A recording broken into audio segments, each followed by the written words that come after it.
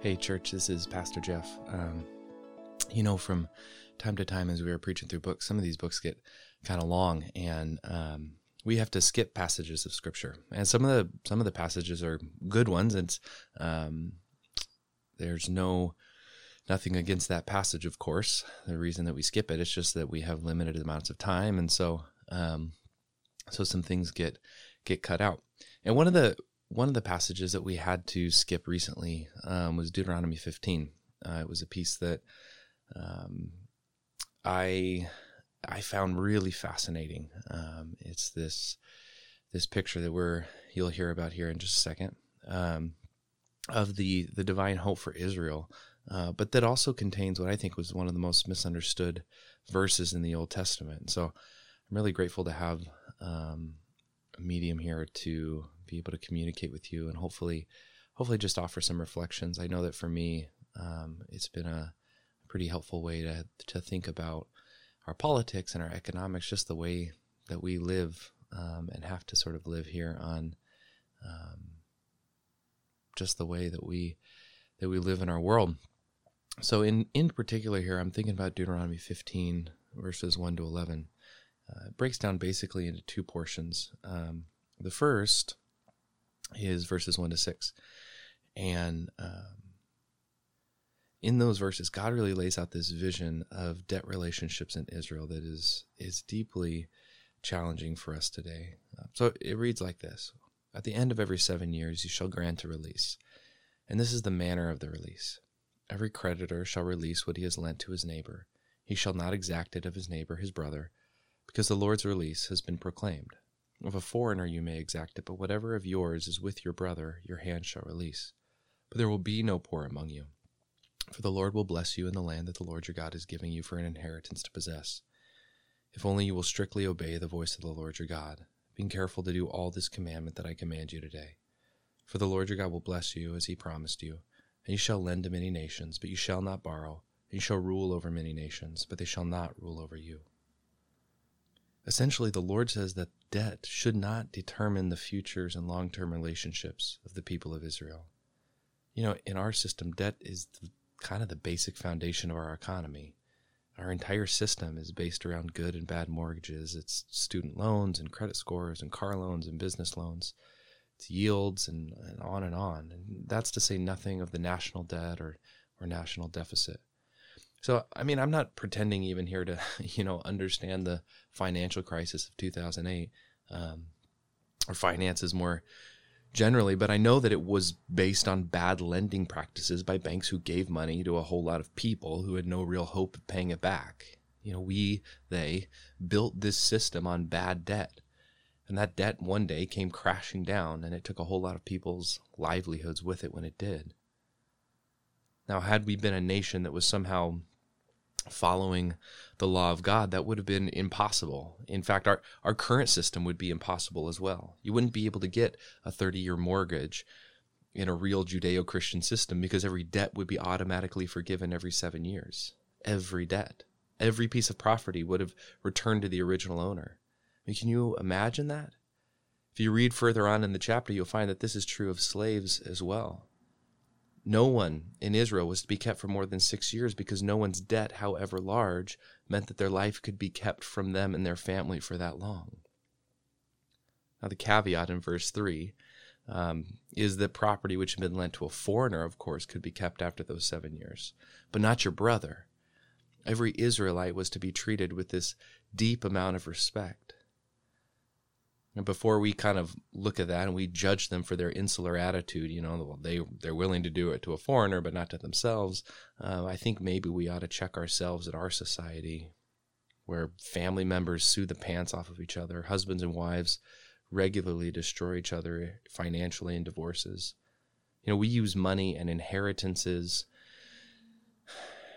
and debt as ways of attacking people. And in our culture, whole neighborhoods and the people groups who inhabit them are refused the kind of grace that God is commanding here. Now, I happen to believe that when you read the intention of the law and the proclamation of the prophets, is that God always intended this freedom from debt to extend to all people everywhere, but that it was to begin with his people Israel as this sort of example. And so then reread here this kind of key line in verse 4. But there will be no poor among you, for the Lord will bless you in the land that the Lord your God is giving you for an inheritance to possess, if only you will strictly obey the voice of the Lord your God. Now remember that Deuteronomy envisions this world where Israel is obedient to the Lord and where her land extends across most of what we know as the Middle East today. Right? It sees Israelites living faithfully and extending themselves for each other. In that reality, there are no poor. This is by comparison to the nations around them, but absolute poverty in God's land, in Israel, amongst God's people, has been eradicated. Now, this was completely unimaginable in the ancient world, right? In the great empires of Babylon or Egypt or other places, all of their progress, everything that they did and built, it assumed this huge amount of slave labor.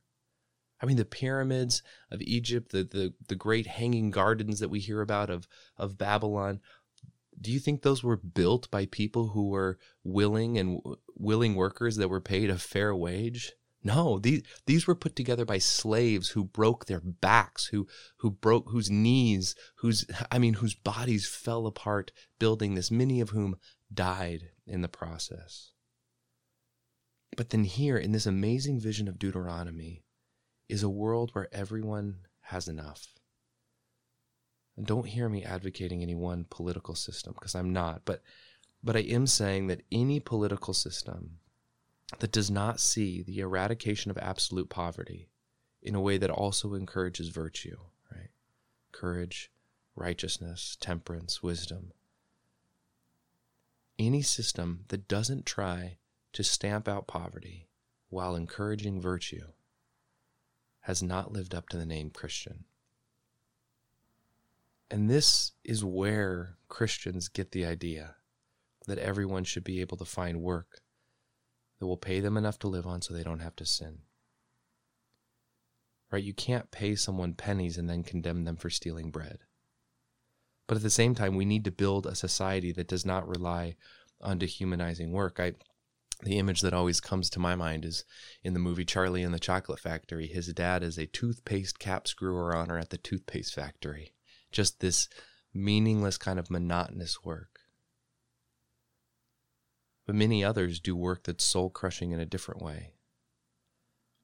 They're the ones giving out loans in the early 2000s they know people are not going to be able to pay back. They know repossession is going to happen. They know lives are going to be destroyed. But their job depends on them taking advantage of people, and so they do it because they're trying to feed their families. Now, our system should not do this to people. No system should do this to people, and yet it does. It does this to millions of people across our country. And so let me be clear here. Our system is probably, as far as I know, the best possible option right now. I don't know that I would want to move to any other country for financial reasons. And yet even our system, which we might call the best, is broken. So how should the person who wants to be holy live? After we feel kind of thoroughly condemned in verses 1 to 6, we're led to something, I don't know, maybe a little bit more helpful in 7 to 11. It says, if among you one of your brothers should become poor in any of your towns within your land that the Lord your God is giving you, you shall not harden your heart or shut your hand against your poor brother, but you shall open your hand to him and lend him sufficient for his need, whatever it may be. Take care lest there be an unworthy thought in your heart, and you say, well, the 7th year, the year of release is near, and your eye look grudgingly on your poor brother, and you give him nothing, and he cry to the Lord against you, and you be guilty of sin. You shall give to him freely, and your heart shall not be grudging when you give to him, because for this the Lord your God will bless you in all your work and in all that you undertake. For there will never cease to be poor in your land. Therefore I command you, you shall open wide your hand to your brother, to the needy, and to the poor in your land. Now we are clearly to live generously. And friends, I am so condemned by these verses. I fall so far short of this standard. I so often want to give what I believe someone deserves, or I prioritize my own financial goals over the goals of God for the one in need. I know of a pastoral staff from a very old Nazarene church, and the Nazarene church is not that old by church standards, but by our standards, this one congregation has been around a long time. And as they were figuring out pastoral salaries in these times of great need, they'd sit around and ask the question, what can you live on? They wouldn't ask the question, how are we going to pay for my 3% raise this year, right? But rather, it was a question of need and of meeting need. Not meeting the expectations and standards of the world's practices, but who has the most kids? Who is it? We're going to ask questions about what people actually need. And then as the church, we're going to come try to meet those needs, but we're not simply trying to meet somebody else's expectations, meet somebody else's priorities. And it's really similar in this second section. God explicitly commands Israel not to have the thought during this 7-year cycle of debt release that they would withhold lending to someone because it was the 6th year, for example. And they're only going to have 1 year to pay back that debt, and not 6 or 7. They wouldn't have time to recoup their investment. So God explicitly forbids the Israelites from acting in this way. Instead, their hand was always to be open to a fellow Israelite in need. They were to give to a poor sister or brother everything that they might need and more without begrudging them anything.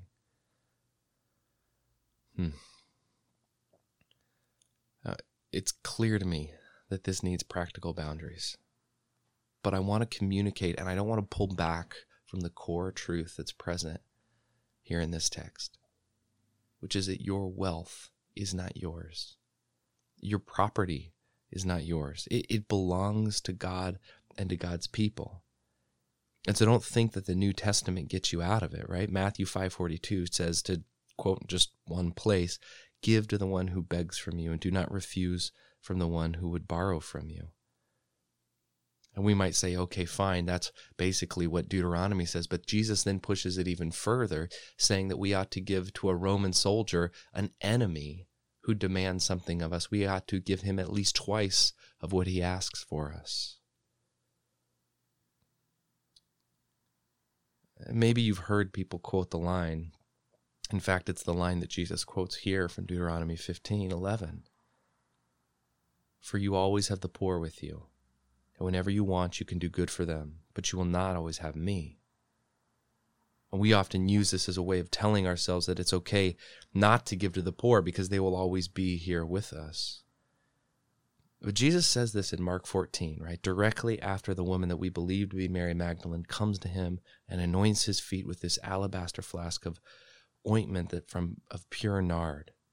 She, in that moment, prophetically pours out what would have been worth tens of thousands of dollars onto the unwashed feet of Jesus only days before his crucifixion.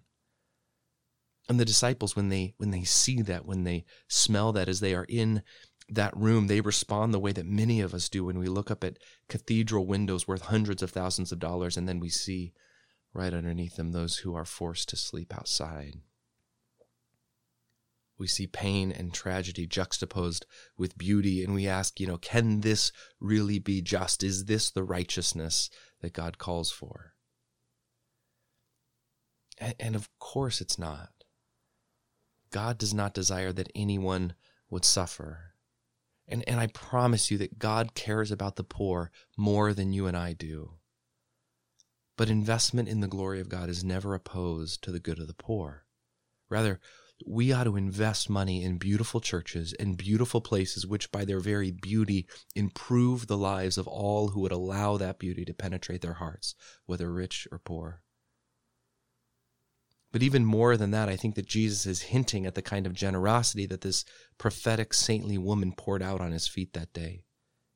When he quotes from Deuteronomy 15, he's raising up the entire understanding of freeing one another from debt, of generosity, and of sort of covenantal love that's present among the people of God.